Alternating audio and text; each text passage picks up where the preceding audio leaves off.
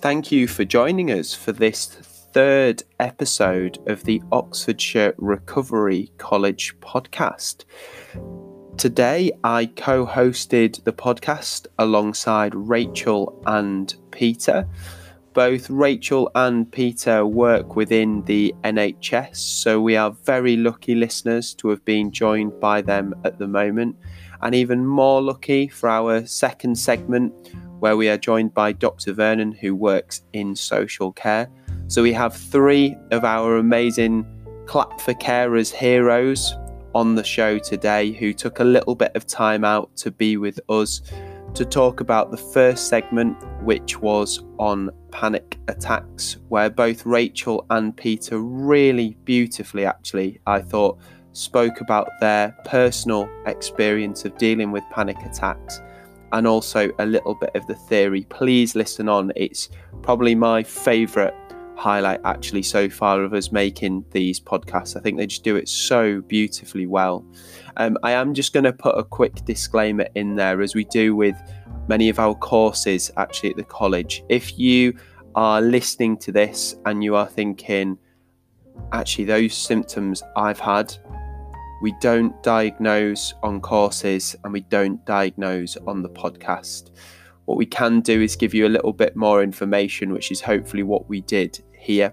And if you are struggling with any of those symptoms, or it's something that you've had recently or in the past, we would always get you to speak to your GP, much as we would with any of the other courses. We don't diagnose on the courses and we don't diagnose on the podcast. But what we can do is give tips, and we can hopefully help to destigmatise a little bit some of these quite frightening conditions at times. So that was our little segment on panic attacks. We then had a further segment where we were joined by Dr. Vernon, a clinical psychologist, who talked us through a mindfulness session. And actually we could all participate in the mindfulness session, which I got personally a lot from. So thank you for joining us, and we hope you enjoy.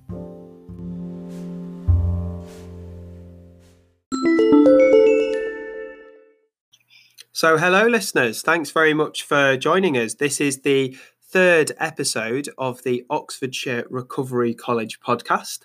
I really hope that you've enjoyed the first two.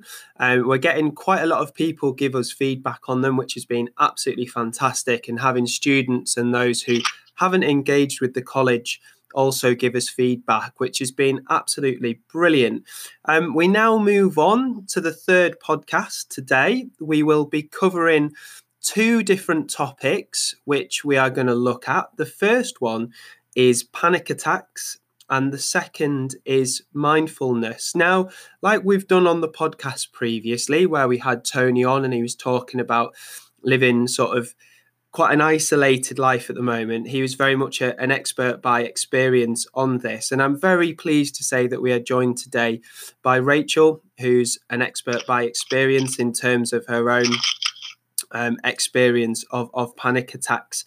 And we're back to our favourite co-host on the podcast, which is Peter Necker. So I won't go on any further, just to say please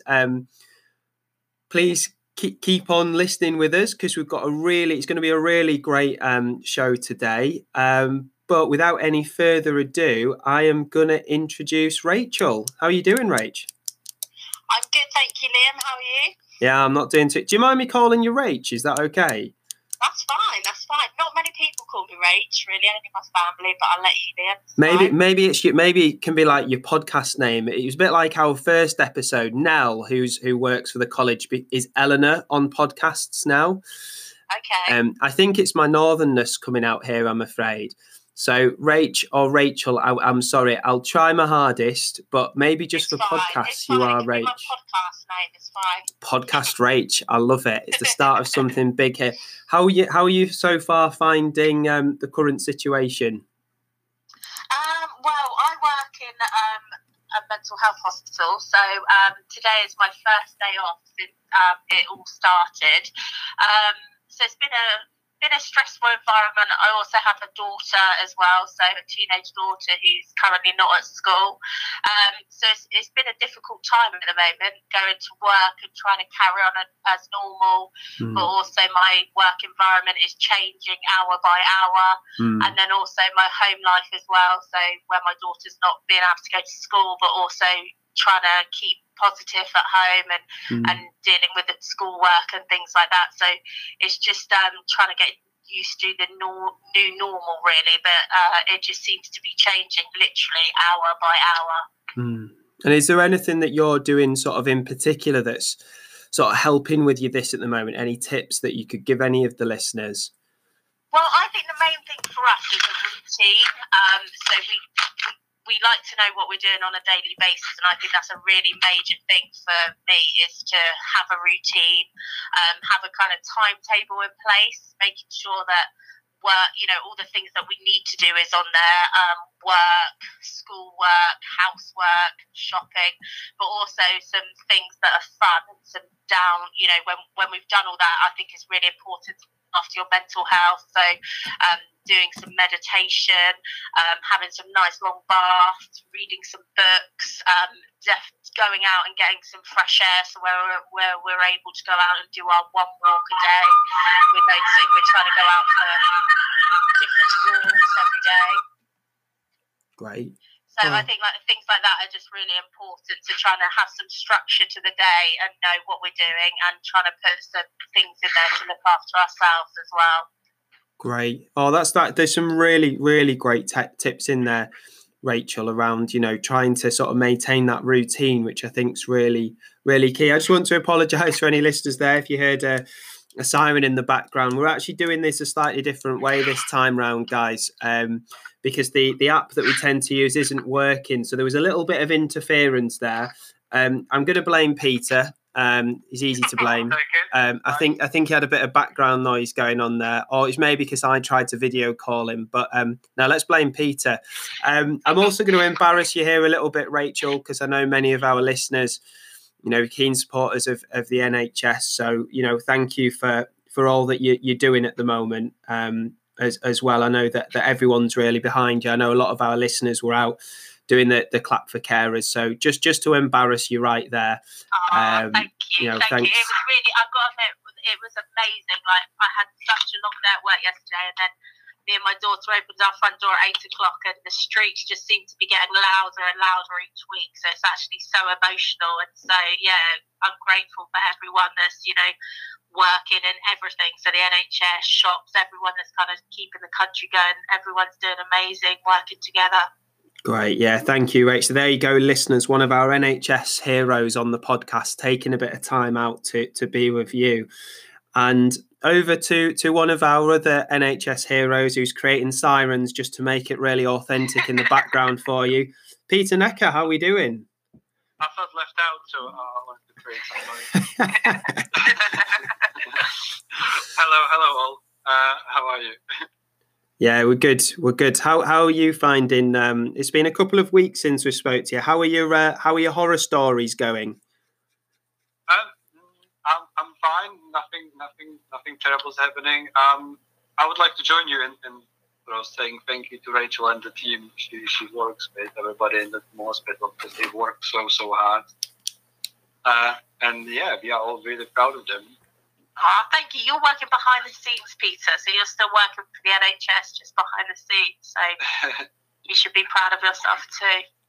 Loving this. We're getting a lot of love on the podcast. And for those who are wondering what's Liam talking about in terms of horror stories, what was the book you said that you were reading at the moment, Peter? The Love in Times of Cholera, which I thought that was appropriate. Love in Times of Cholera. So how is love in terms of cholera? Any tips for these coronial times? Not really. It actually turned out to be a love triangle story and a bit copy. Oh. And not very positive main characters, I have to say. But I'll let people to read it and decide for themselves. I think we might need to move to something else in terms of recommendations for book. Yeah, I mean, we like to keep it positive on the podcast. So should we move swiftly on to our first topic then? So as I probably might not be too positive, but yeah, I think it's good for people to know about it. Grand, thank you. So, as I said in the start of the podcast, we're very lucky to be joined by Rachel today, and she's opening up about her experiences, which I know that many of our listeners and many of the students at the college have experienced. And that is panic attacks, and I'm aware that these seem to be on the rise at the moment. Obviously, possibly due to the situation that we are in currently. I'm going to hand over the reins of co-host over to Peter and Rachel for this part of the podcast. So, without further ado, now on to our section about. Well, Peter, do you want to introduce it? I think you did do a great job already. Like you said, we're going to be talking about panic attacks and a little bit about what they are and what are they caused by, and then move on in the end on how to best deal with them.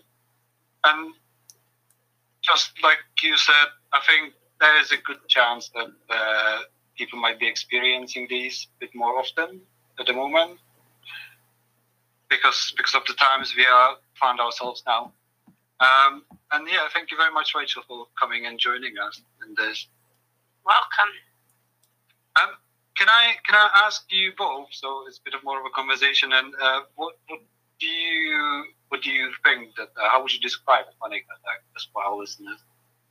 I remember the first time I had one, I didn't actually know what it was. I remember it felt like, the only way I can describe it was like I was having a heart attack. I remember I was getting really bad chest pain. I could feel like my heart was beating out of my chest so quick. I remember I was shaking. I couldn't even talk. So if someone was talking to me, I didn't even have enough breath, if that makes sense, to even be able to talk back to somebody. Yeah. And I remember just feeling so hot and just thinking, what is actually happening? I think unless you've had a panic attack, it's really hard to describe to someone or for someone to actually understand what one feels like. Yeah, it's pretty horrible. I've experienced one or two in my life as well. Just for the purpose of the podcast, I've done a bit of reading, and I can read out as what NHS defines the panic attack, what they are. So the NHS defines panic attacks as an intense rush of mental and physical symptoms that can appear quickly and for no apparent reasons at all. These can be very frightening and distressing.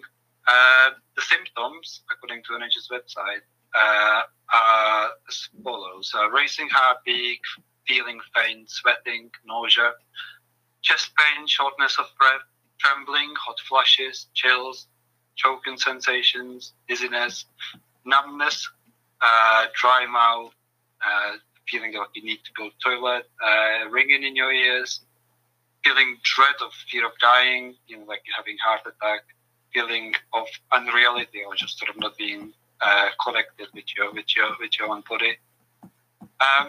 They last from anywhere from 5 to 15 minutes, but I think that's quite different for everybody.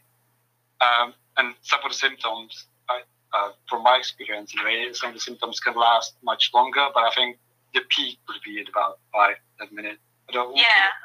Is that something? Would you agree with that, Rachel? Yeah, I think I've had somewhere, for instance, where I've been on an aeroplane, for instance, and where they've gone on for such a long period of time. And what shocked me was how long your body takes to recover from it. So you have the panic attack and you can't just move on from it. It's like your body has had like a trauma, I guess, to it, physically and mentally. And I remember when I've had a really bad episodes of them, so it might just be, you know, throughout the day. I've remembered it's taken a couple of days for my body to actually recover from it, if that makes sense. So it's not something that I feel with me, I just have the panic attack and then it's over and I've recovered. I feel like sometimes it's taken 2 to 3 days for my body to actually adjust to getting back to normal after what's happened. Yeah, I think I remember feeling very, very tired. I just, like you said, just drained. It's not a nice feeling at all, is it? No, it's not a nice feeling. And as I said, I think before, it's really hard. I think it's really good to talk to them about to people, so people get an understanding of what they're like. I think, like you said earlier, you know, they are on a rise, especially what's happening now. I feel like people are having more and more panic attacks, so I think it's really important that we talk to people about them and share how, you know, how they felt and things like that. And I also feel like then sometimes it's not as much as a shock for them if they do have one, or also to try and help people understand how we're feeling as well, because it's so hard unless you've had a panic attack to talk to someone that's had one, if that makes sense. Yeah, no, you're absolutely right. I think the panic attack maybe, I don't know whether common is the right word for it, and now probably are on the rise. I've got some numbers here in terms of frequency and how many people experience them. From the research, 22% of adults experience at least one panic attack in their life. Wow. And I don't think we quite mentioned yet, but if you experience lots of panic attack, I think the criteria is at least one, or at least 4 a month, and then you're feeling sort of worried about having another one or following month. You can be actually diagnosed with panic disorder. And what the numbers say that 6% of adults would meet criteria to be diagnosed with panic disorder at some point in their life. So I've done a bit of a math, and that would mean that assuming there's roughly 60 million people in the UK, 4 million people, 4 million adults in the UK would be able to meet the criteria to be diagnosed with panic disorder, which I think that would mean that we can really say that it is common as quite a lot of people. That shocked me, guys. Actually, I hadn't quite. I can't say I've personally, possibly, I've certainly experienced anxiety, and really heightened anxiety. Whether that has strayed into panic attack, I'm not entirely sure. Certainly, listening to what Rachel's description of, I haven't had something sort of similar to that, but that's huge, isn't it? To say that, you know, there's so much we talk about sort of heart attacks, and, you know, there's defibrillators all over the place and wherever you go, but actually that's really struck a chord with me, actually. It is. A lot of people can experience them, and I think the more we're going to talk about it, I think Rachel mentioned that the more chance of it, that the experience of it for you is not as bad.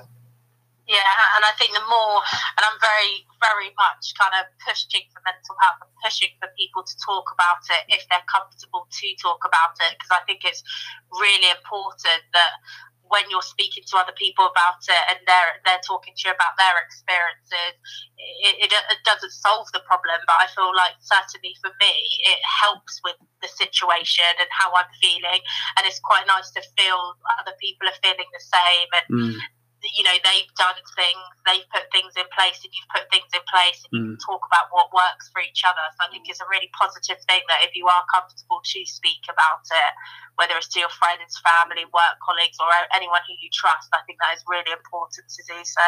Just on that, Rachel, it must have, I mean, the symptoms that you were sort of saying that you'd gone through then, did you know about panic attacks at that point?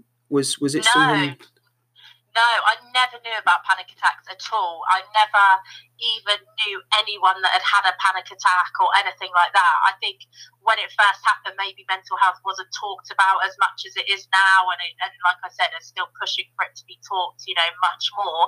But I feel when it first happened to me, I don't even remember anyone talking to me about panic attacks. I think I was just so frightened of to what it was. And it wasn't, for the fact that more kept happening, the more I kept looking into it, the more I kept talking to people about it, the more I was understanding what happened to me. But I think it is such a scary thing, especially if it's your first one and you've never experienced one before. It just completely knocks you. Oh, it really, really sounds it. I mean, that must be just frightening in its. I mean, you talk about almost heart attack sort of symptoms and shortness of breath, and but I presume what you're saying is once you know kind of what's happening, or somebody has been able to say, actually, this is okay. It doesn't make them easier, but almost takes that extra worry around what is happening now. It sort of helps to relieve that a little bit. Yeah, I mean, I guess you still don't know how long they're going to go on for, and sometimes that's a scary thing. And also, I guess you never know when one's going to come on. I mean, I have a rough idea now. I know what my triggers are, but again, kind of how the current world is at the moment and the things that are happening in my life is bringing up new challenges that I couldn't have ever expected that to happen. So I think my body's in a bit of a shock at the moment, like most people's, of what's happening on a day-to-day basis and the different stresses and strains that it's putting on your body mentally and physically, and how our bodies are actually being able to deal with that. Yeah. Sorry, Pete, I'll let you come in there. No, that's fine. I was just going to second what Rachel was saying. Coming back to not knowing what's happening with you is very, very scary. And I remember when I had the first panic attack and the same experience with it as Rachel described. It is very, very frightening because you literally think that you are dying. But as soon as you start reading on it and educate yourself, it sort of turned the volume of the whole thing down for me. And it's good to know as much as you can about it, because I mean that really, really helps. What is a bit mysterious, I think, about the panic attacks is that we don't really know exactly why they happen. Yeah. There are few causes that the research suggests, and they are either genetic based. So if someone in your family or your parents, your siblings might have them, it might be more likely you will experience them in your life as well.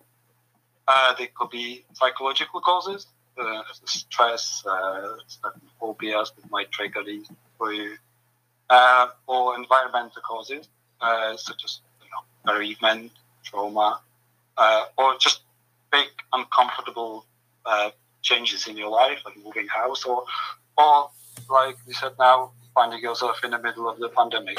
Really. Yeah. I can't really comment on what I thought caused my panic attacks. And did you have any idea, Rachel, what was the cause for yours? I think mine was most of mine was when I wasn't in control. So I guess now is kind of a bad time for me for that. But I found, so going back to the scenario when I was on the plane, that's kind of a good example to use. I felt I was trapped in the plane. I've never been like that before on a plane. I've travelled, to America, been fine. Long distances and like that, been fine. But I remember we went on a short flight. It was about 2 hours long, and for some reason it just sparked a panic attack. And when I was looking at it and kind of breaking it down, I think it was because I wasn't in control of the situation. I wasn't driving the plane. I wasn't able to get off when I wanted to. There was a lot of turbulence. So I think it was just not knowing what was going to happen. And also because my daughter was on the plane as well, I think I was working myself up. I was what is going to happen now if something did happen. And that was kind of a bad one where it then lasted the whole length of the flight, and then it took me 3 or 4 days to recover from it. So I think for me, it's when I've tried to break down each one, I think it's the not being in control, and also something that is a really new experience for me. So something that maybe I've never done before.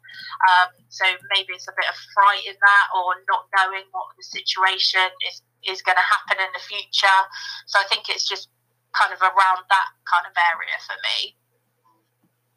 That's interesting, isn't it? I mean, I'm sorry that happened to you, and I think we all sort of get these normal responses in certain situations. So we talk about in our courses actually in the recovery college about being in a state of fight or flight or freeze. Now that's one of them as well. Yeah. I think normally you would experience fear and anxiety, and it's a helpful feeling actually. Yeah. Our body's equipped with to keep us safe from I don't know, you being chased by a lion, or you decide to step in the road, or you go. You know, if you didn't have the fear, you would just go and swim in the middle of the storm in a lake. Yeah. So it's a good thing to have. It's a good thing to have, and I think that's important to keep in mind. But when it comes to panic attacks, it's quite cruelly the body responds in a way that, in the same way. But there is no lion, and there is no buzz, and the water is perfectly fine, and you just don't know why you experience these feelings, but you do. Yeah. And as a result from it, I think you experience this fear, and you learn. I don't know. It was in my case anyway. I think you learn from the situations that you experienced a panic attack in, and like you said, on a plane, did it make you worry the next time to go on a plane again? Well, I haven't actually been on a plane again, not because of that reason, but just I haven't actually, so it wasn't too long ago, and I actually haven't booked to go anywhere. But definitely for a couple of months after, I was speaking to my family about it, and I was saying to them, I'm never going on a plane again. You know, it was such a bad experience. You know, if we go abroad, we're going on a ferry or I'm driving. And then as time has gone on, I've kind of talk to myself about it and kind of, you know, realise that isn't a possible thing to do. I'm going to have to get back on a plane, and again, it's just how I'm going to manage it, and it will be definitely a very scary experience for me, because I'll be wondering if another panic attack is going to happen. But I think it's something that I'll have to face, and I just have to put things in place so I'll be able to get on that plane and deal with a panic attack if I get one or if I don't. So sorry, carry on, Pete. I was going to say we're hopefully going to go towards the end. We're going to get to some helpful tips how to manage those situations. Yeah.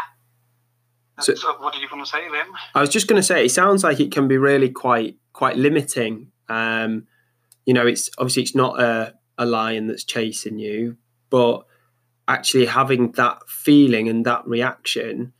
You know, you were saying there, Rachel, about, you know, you haven't booked yet, and you were actually saying, you know, you're quite scared in some ways of that kind of next experience of, you know, and I'm trying to term this in the nice possible way of quite a normal thing, and a thing that has been really normalised for you before. You said you'd, you know, been away to America on a plane before, so it's actually made something that's relatively normal and has been normal for you in the past actually become almost the most scary thing that you might end up doing in future.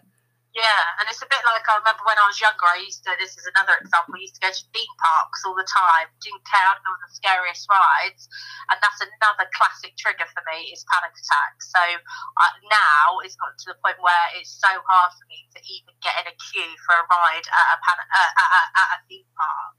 So it's like you learn what your triggers are and then what you need to put in place to be able to deal with them. But yeah, it could be something that has been such a normal thing for you in your life for so many years, and then it can literally be one day you click your fingers and that experience in itself has completely changed itself for you and your enjoyment and how you think of that particular thing. Yeah, that's right. I think recently in the research, panic attacks and were linked to sort of agoraphobia, when people are scared to leave their homes, and they experience panic attacks in different places, and that sort of limit the places that they are not there, that they'll be scared to go to now. Yeah. And instead they stay home. Because we are sort of hardwired to learn from the fear and the experience of the fear, and then try to avoid them in the future, don't we? Yeah, and I think it does take a lot of courage for people to be able to have a panic attack and be so frightened and so upset from it, and have all these physical and mental symptoms to be able to then be strong enough and to actually go and face that. Because for me, it's kind of facing your fear, isn't it? It's to be able to go out and say, this happened to me before, but I can't let this stop my life. And it's a hard thing to do. And again, when you're doing it, it's not just hard physically, it's hard mentally be able to do something like that as well. Absolutely. And I know you faced those fears in the past, and I think you're very brave doing that. Did you ever talk to any, I don't know, your family or friends, and how did they react when you told them about it? I spoke to my friends for a long time. I didn't speak to anyone about it. Maybe there was a bit of me trying to understand what it was, a bit of maybe slight embarrassment, or maybe I didn't want to worry people. I felt like that was a big thing for me as well. I didn't really want to speak to anyone about it, to worry anyone. But I remember I spoke to my family about it first, and because they hadn't experienced a panic attack in their life, any of them, so my brothers, my sisters, my mum and dad, I think it was quite hard for them to understand what one was like, or some people make kind of flippant comments, oh, you'll be okay, or just get over it, or things like that, which are not helpful. But I think it's really hard if they haven't had one to be in that situation because they hadn't experienced it. Yeah. But then I remember speaking to my friends about it. So one of my best friends, she won't mind me saying, it suffers from panic attacks as well. And the more we spoke about it to each other, and the more we spoke to our friends, it just seemed to be the more people we spoke to, the more people would say to me, oh, Rachel, I had one of those. Like, I'll have those regularly, or I have one once a month, or if something's happening in my life, I'll have one. So I think it was really nice to start speaking to my friends about it and opening up. And I feel like it's definitely helped me and also helped my friends, that we kind of have that network of understanding. So, my friend that I just spoke about, she won't mind me saying, if she has a panic attack, she now rings me, and she can't really talk to me, but I'm just a voice at the end of the phone that comforts her. So I think it's really important that if you can, and you're happy to, and you have someone safe in your life that you can, I think it's really important to try and speak to someone about it, even if they don't understand to begin with. I think it's really important that they understand how you're feeling, or just for you to download to someone else gives you that sense of feeling slightly better. Yeah, and once you bring it out and once you're brave enough to open someone else, it takes it from this mystery and normalizes the thing a little bit, which is then much easier to come in terms with. Yeah. I think, anyway. Yeah, definitely. I've had experience with sharing with people about my panic attack, and I think what I've experienced is that people either overreacted or sort of underreacted at the word. Yeah. And also, I think, I don't know whether you experienced it, but sometimes people just say, well, just relax. Yeah. And I don't think I've been ever in any situation working in mental health in the last 10 years where telling someone to relax when they are in the really heightened emotional state, that actually helps. No, and and I totally agree with that. The things where they say, just relax, or keep calm, or chill out, and you think, yeah, if it was that easy to do, that's what I would do. That's what I would be doing right now. But it's really not. It's not that easy to do, and saying those words sometimes can be even more unhelpful. Yeah, I agree. I think it's better to sort of role play, but I think we're gonna move on to what actually does help, and don't worry, everybody. There's some silver lining, and there's some good news. panic attacks and panic disorders are actually very treatable. The numbers say that statistics say 60 to 90%. There's a 60 to 90% success rate in terms of treating panic disorders and panic attacks. And what the literature recommends is that 3 different types of treatment.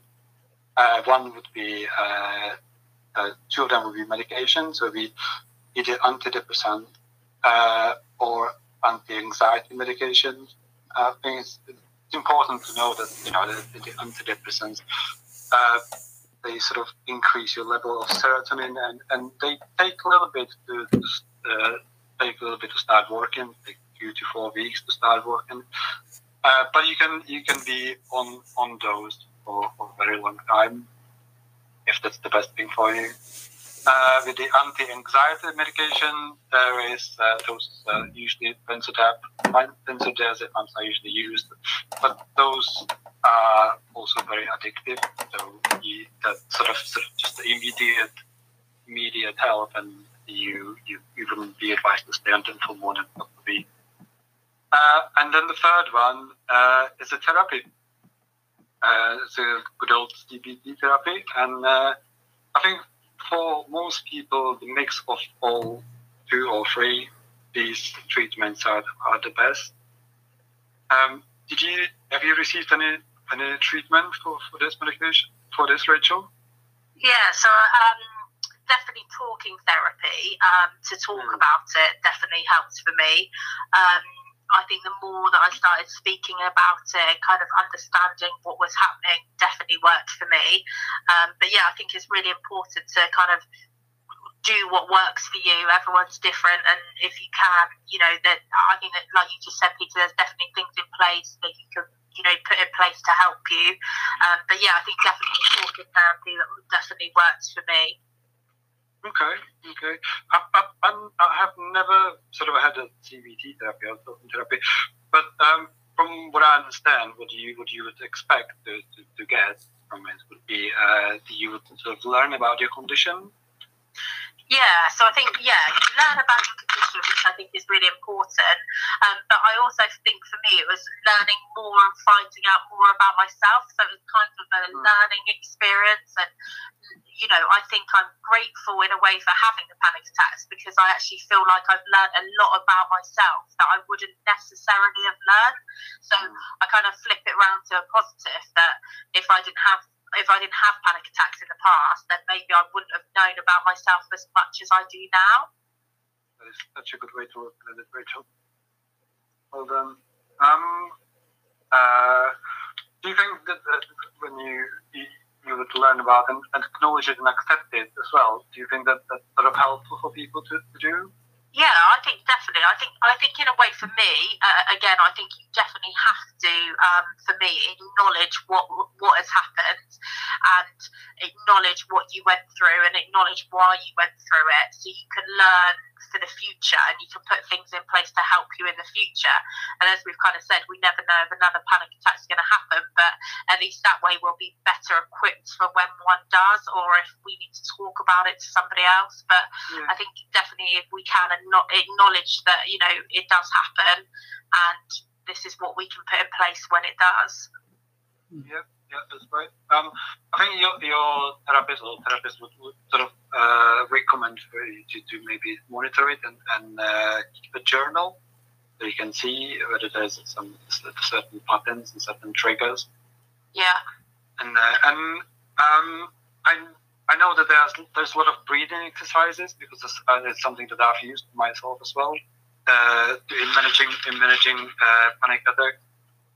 I think the breathing is really a key one, because your breathing when you're having a panic attack it just completely changes. And for me, in the past when I've even tried to talk, if you were talking to me now, I wouldn't be able to reply to you for a long time. So I think for me, the learning the breathing techniques, or having something written on your wall, whether it's a diagram or something that you can relate to, or that you can carry around in your pocket or anything like that, that, just, with key information on it. I don't know, like key pictures or something like that, just to trigger that if you do need to sit down and take a breath and really focus on your breathing, how you need to do that at the time. Because sometimes in the middle of a panic attack, as silly as this might sound to some people, you actually forget how to breathe. So it's just trying to get your body back into its rhythm of breathing, of how you would normally breathe. Absolutely, yeah, it's not silly at all. I think that's a really good suggestion to have some kind of little help in your wallet or in your pocket, because you wouldn't be able to sort of think straight and think of the ways to calm yourself down. But if you got something written down, then that would definitely help. Yeah. I don't know what breathing technique you've used. Maybe you can tell us as well. What I've used is I would sort of learn to breathe from my diaphragm, and it's not. It might not be quite obvious for everybody. I found it quite hard. So I've learned by sort of lying down on my back and putting one hand on my stomach and one hand on my chest, and breathing in a way. You can't see me, but I'm doing it now. I'm not like sort of breathing in a way that the hand, I can notice that the hand on my stomach moves up and down, and the hand on my chest doesn't move. And that way you sort of breathe more deeply from your diaphragm. And also I've learned to breathe in through my nose. To count to two. So I would go 1, 2, breathe in through my nose, and then breathe out really slowly out from my mouth to a count of 6, or sort of stretch it a little bit longer. And this I've learned sort of calm my heartbeat and my breathing, and that was something that sort of really helped me, and I thought it was quite easy to remember. Yeah, and I think that's really good as well, because it takes your mind off something as well, doesn't it? So you're trying to get your breathing back to regulate like it normally would, but it's making your mind think of something else. So you're looking at your hands raising on you, or you're thinking of how many breaths you're taking. So I think for me as well, trying to not distract my mind off of it, but kind of putting a focus on counting or watching your arm raise or something like that definitely helps your breathing get back into a pattern much quicker. That's right. I think there's a lot of other advice that I found online when I was researching this as well, and most of them mentioned sort of start exercising, regularly, which I know you do, and reducing caffeine and nicotine and sugar. Yeah, I definitely agree with all of those. I mean, I don't drink caffeine at all anymore. The first panic attack I had, I remember when I was reading, they were like, that's a massive thing. So I still drink tea and get nice tea, decaf, and it tastes exactly the same. It's really nice. So I remember I cut caffeine out quickly, and to this day I just got in such a habit, I just don't drink caffeine anymore. But I feel like exercise is such a massive link between mental health and exercise, and whether it's just, I don't know, walking up your stairs or walking around your garden if you don't feel safe enough to go outside or you can't leave your house, but whatever exercise you can do, even if it's a workout DVD at home or putting some music on and dancing around your house, I feel like exercise definitely for me was a massive one to improve my mental health. Definitely, I think there's a massive link between those two things. Can I just quickly come in, guys, if possible? I just want to quickly say I've just had an observation. I just want to say both of you, thank you actually for sharing about your experiences and about how you've coped with it. And I'm just going to put a little bit of possibly a bit of a plug out here for the way that the college work. What I've just observed then, and I really took a step back on the podcast because actually I wanted to give Rachel and Peter that chance. I haven't experienced it. And I wanted them to really show what they had gone through and the way that they, sort of cope with it and the tips. And obviously Peter's brought some of the research in, but there's a wider point to this in that you are both NHS professionals.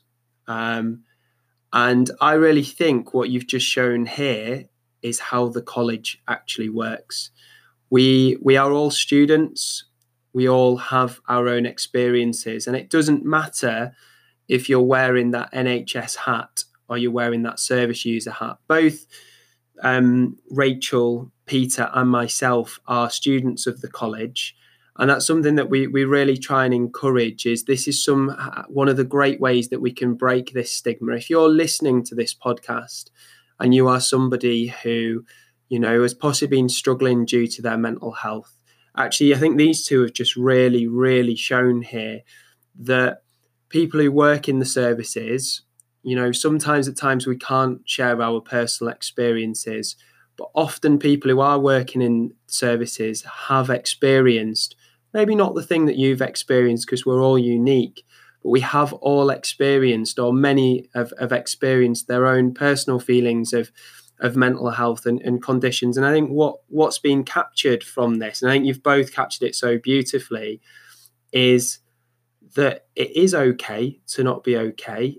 And it is okay to not be okay regardless of what your position is. And I think that's something that the college really reaffirms by the fact that we're all students and we all learn together on the courses. And our own mental health. Yeah. Absolutely. And we're all learning together as we go along. Absolutely. And I just want to say a huge thank you for that. Before we go, there's a few tips that I've sort of picked up from you guys on this. I say before we go, we've still got another segment which actually is linked to this, which is on mindfulness. And we've got another guest who did a recording a little bit before, a clinical psychologist named Dr. Vernon, on mindfulness, and this can help you if you are experiencing panic attacks. But there are just some other things that obviously Peter and Rachel have mentioned, both around limiting things like caffeine, nicotine, sugar, doing more exercise. Peter was talking about the breathing techniques as well that can help to calm you down. That it is just those kind of flight or fight symptoms. So it's just remembering this, and that they will pass, and trying to accept those feelings a little bit. And certainly the mindfulness can help with this, which we'll do with Dr. Vernon. And remembering that these are just, normal reactions to stress and anxiety. It can be really scary while you're going through it. And I think both Peter and Rachel have really captured how scary it can be. But hopefully by listening to this, if you ever experience something like this, you are aware that this is just a normal reaction, and try not to sort of fight those thoughts. They won't last an hour. Well, they might last up to an hour, but they won't last days. They won't last weeks. You might have, episodes of them, but they're not going to last a really long time. You won't faint, you won't collapse, you won't have a heart attack, you're not going to die. I am going to put a caveat in here, though. If you do experience any of those conditions, so a really tight chest or anything like that, it is always worth ringing 999. And certainly the professionals will check it out, just to check it through first. But if you are having panic attacks, it's still worth giving them a call just to check that through, or ring the 111 number. It is just, again, those sort of feelings of anxiety, and most of the time you're not in danger, much as what Rachel said. Rachel, I'm presuming by this call that your flight did get to its destination. It did. I survived. I was fine, and I had a lovely holiday. Great. Well, there's the real silver lining to this then. I just want to say again a huge thank you to both of you for sharing your experiences. We aren't at the end of the podcast yet. I'm now actually going to introduce Dr. Vernon, who I was talking about a little bit earlier on, in terms of her professional experiences, and she's going to talk you through a meditation. It was a pre-record, because again, very busy in terms of work at the moment. So we're really grateful to Dr. Vernon for doing that. So I am now going to introduce Dr. Vernon. We hope you enjoy.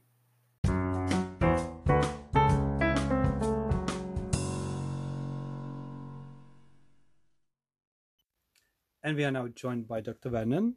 Hello. Hi. Thank you for coming in, and you are going to guide us through short mindfulness exercises. Is that right? Yes. Thank you. Would you mind telling us first a little bit about mindfulness? Why it might be helpful? Yeah. Often people who experience anxiety or panic, they often experience thinking about thoughts or things that have happened in the past or worrying about the future, and that takes us away from the present moment. And mindfulness is a really helpful way of bringing yourself back to the present moment. And I'm going to guide you through a short practice focusing on the breath, which is a really helpful way to ground yourself in the here and now, because your breath is always with you. Thank you very much. That sounds really good. So everybody, let's get comfortable. Let's get on with it. So when we do mindfulness, if you just adopt your mindful position, and by that I mean have your both feet flat, grounded onto the floor, trying to sit upright but comfortably in your chairs, with your hands just resting in your lap, and closing your eyes if you feel comfortable. But if not, just finding a point on the floor where you can rest your gaze. To start the practice, I'd like you to just take in 3 deep breaths in through your nose and out through your mouth.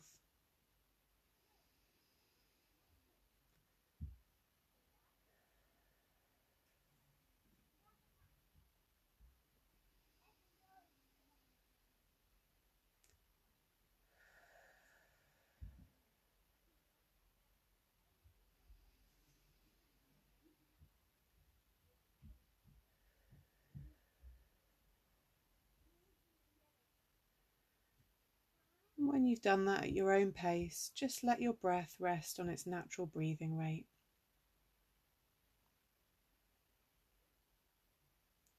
Take a moment just to notice how you're feeling in your body, but also in your mind.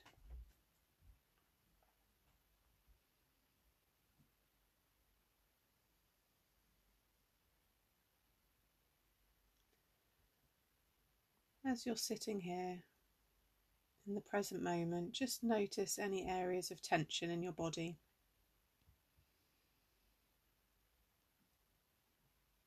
And perhaps with each out breath, just focus on that area of tension and just let the tension go with each out breath.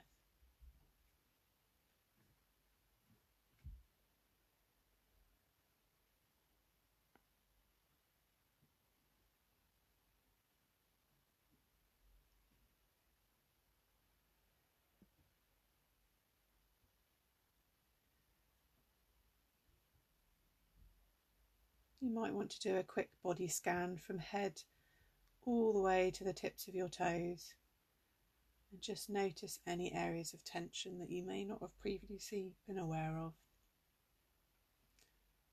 And just let them go with each out breath.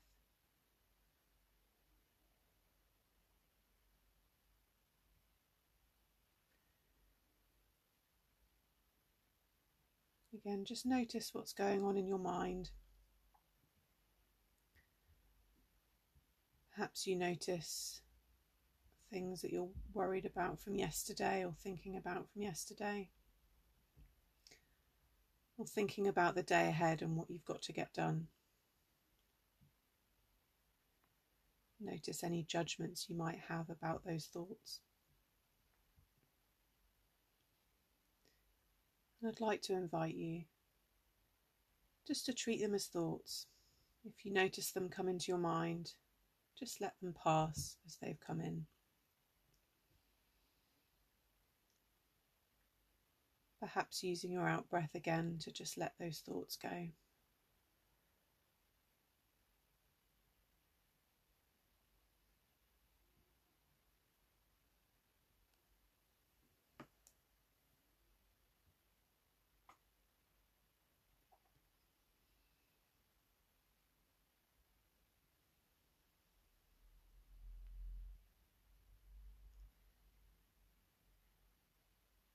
I'd like you to focus on your breath and just notice where you feel it the most. as you breathe in and as you breathe out.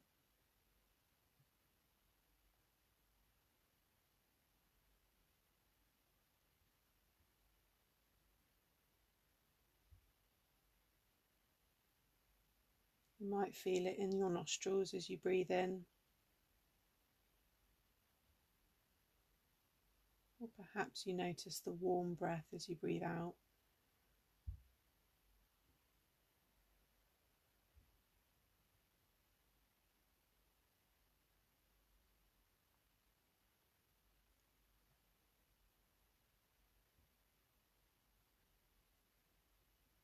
Notice the different sensations between your in-breath and your out-breath.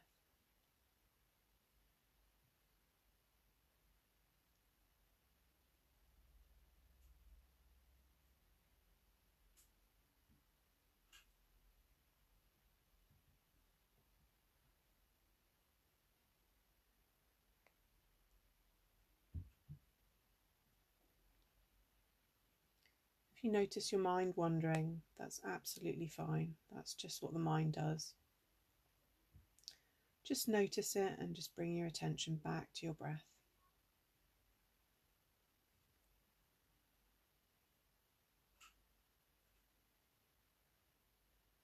You might notice your breath on your chest as it moves up and down with each in and out breath.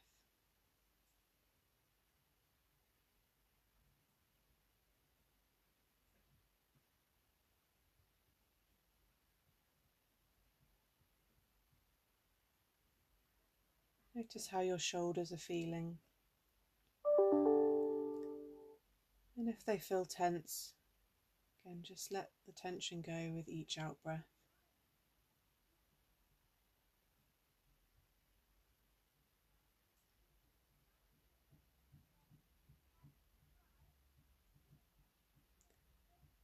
You might notice your breath on your stomach, the rise and the fall as you breathe in and breathe out.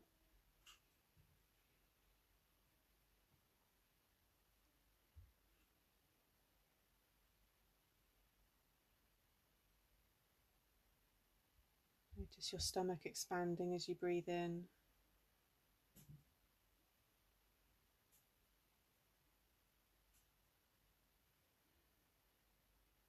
And what happens when you breathe out.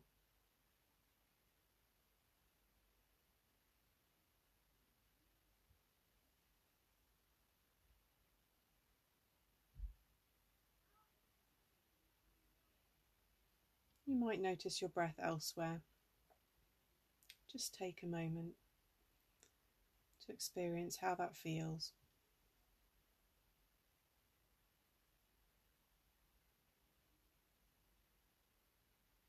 Being mindful of any thoughts that may come and go.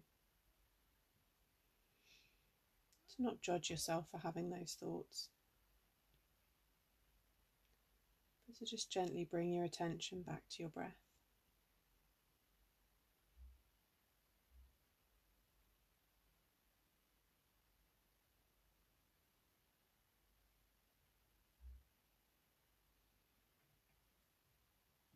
Your breath is something that's always with you. It can always help ground you in the here and now.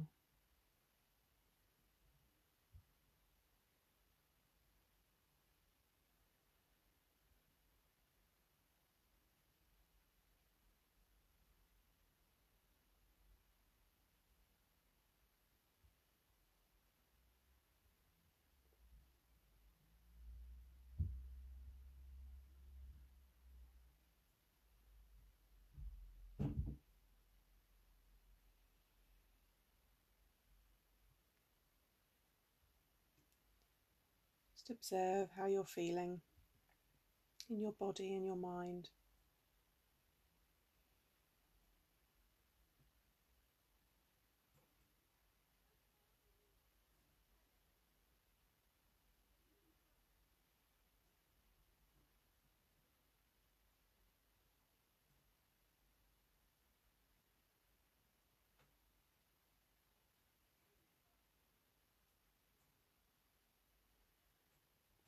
And as we bring the practice to a close, I'd invite you just to take, again, 3 deep breaths in through your nose and out through your mouth.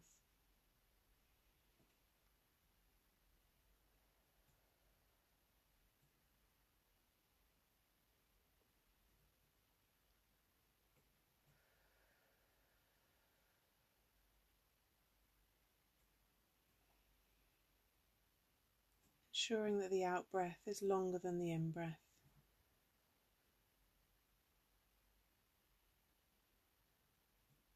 And when you feel ready,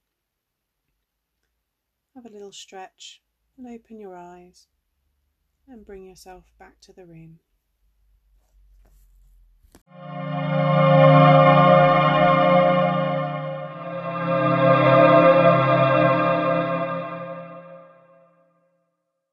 Okay, guys, so we've just listened to Dr. Vernon's mindfulness there. I hope you both enjoyed this segment. Is mindfulness something that either of you have used when you've dealt with, sort of going back to what we were speaking about before, with panic attacks at all?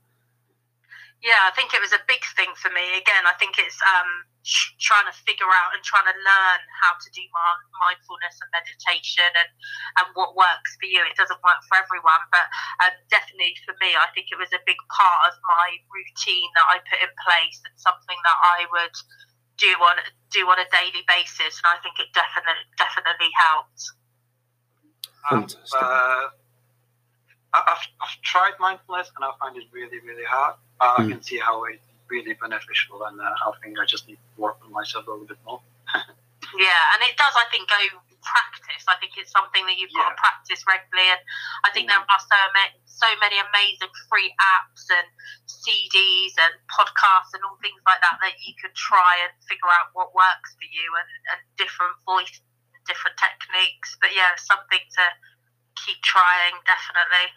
Yeah, absolutely. Sorry, Peter, carry on. I was just going to say, hopefully our listeners will find, this segment useful as well for them. Yeah, I'm sure that, I think just for that sort of destigmatization of what you guys have done, you've given some really good tips. And then obviously we've had Dr. Vernon there give a mindfulness, I suppose, a little cheeky segment. I don't think that's quite the right word, but I'm losing my words now. I've been under this sheet for an hour. I'm starting to get nice and warm. For those who are usual podcast listeners, they know that I hide under a bed sheet. So what Dr. Vernon actually did was give us a little sample of how to do that. And I'm hopeful that was useful to you at home. Now, I suppose we are coming towards the end of the podcast here. So I just want to quickly go to both of you and just say, have you got any kind of anything that you want to say to our listeners before we leave? Rachel, if I go to you first. Yeah, I think just remember, like we said throughout the podcast, it's definitely okay not to be okay. And I think if you can, like we've kept saying, talk to people as much as you can. Anyone that you trust, anyone that you have a great relationship with. I just think let's keep talking about mental health every day, and it's something that we can all do together, and just make sure everyone's staying safe, looking after each other, and we'll get through this together. Well, thank you. Really, really hopeful message as well. Peter, can you top that? I don't think I can. It's brilliant.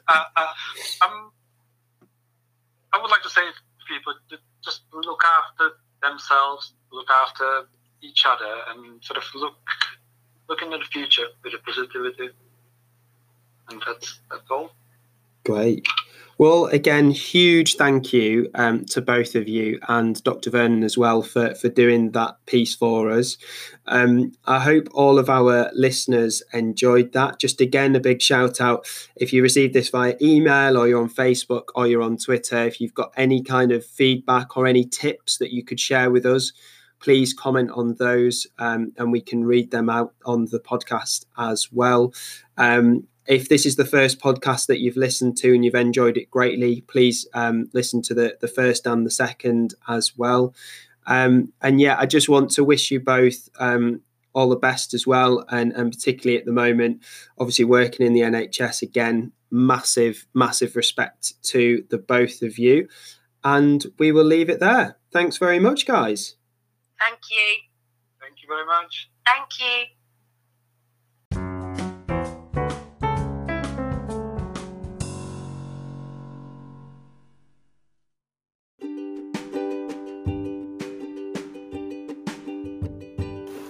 Thank you for listening to that episode of the Oxfordshire Recovery College podcast.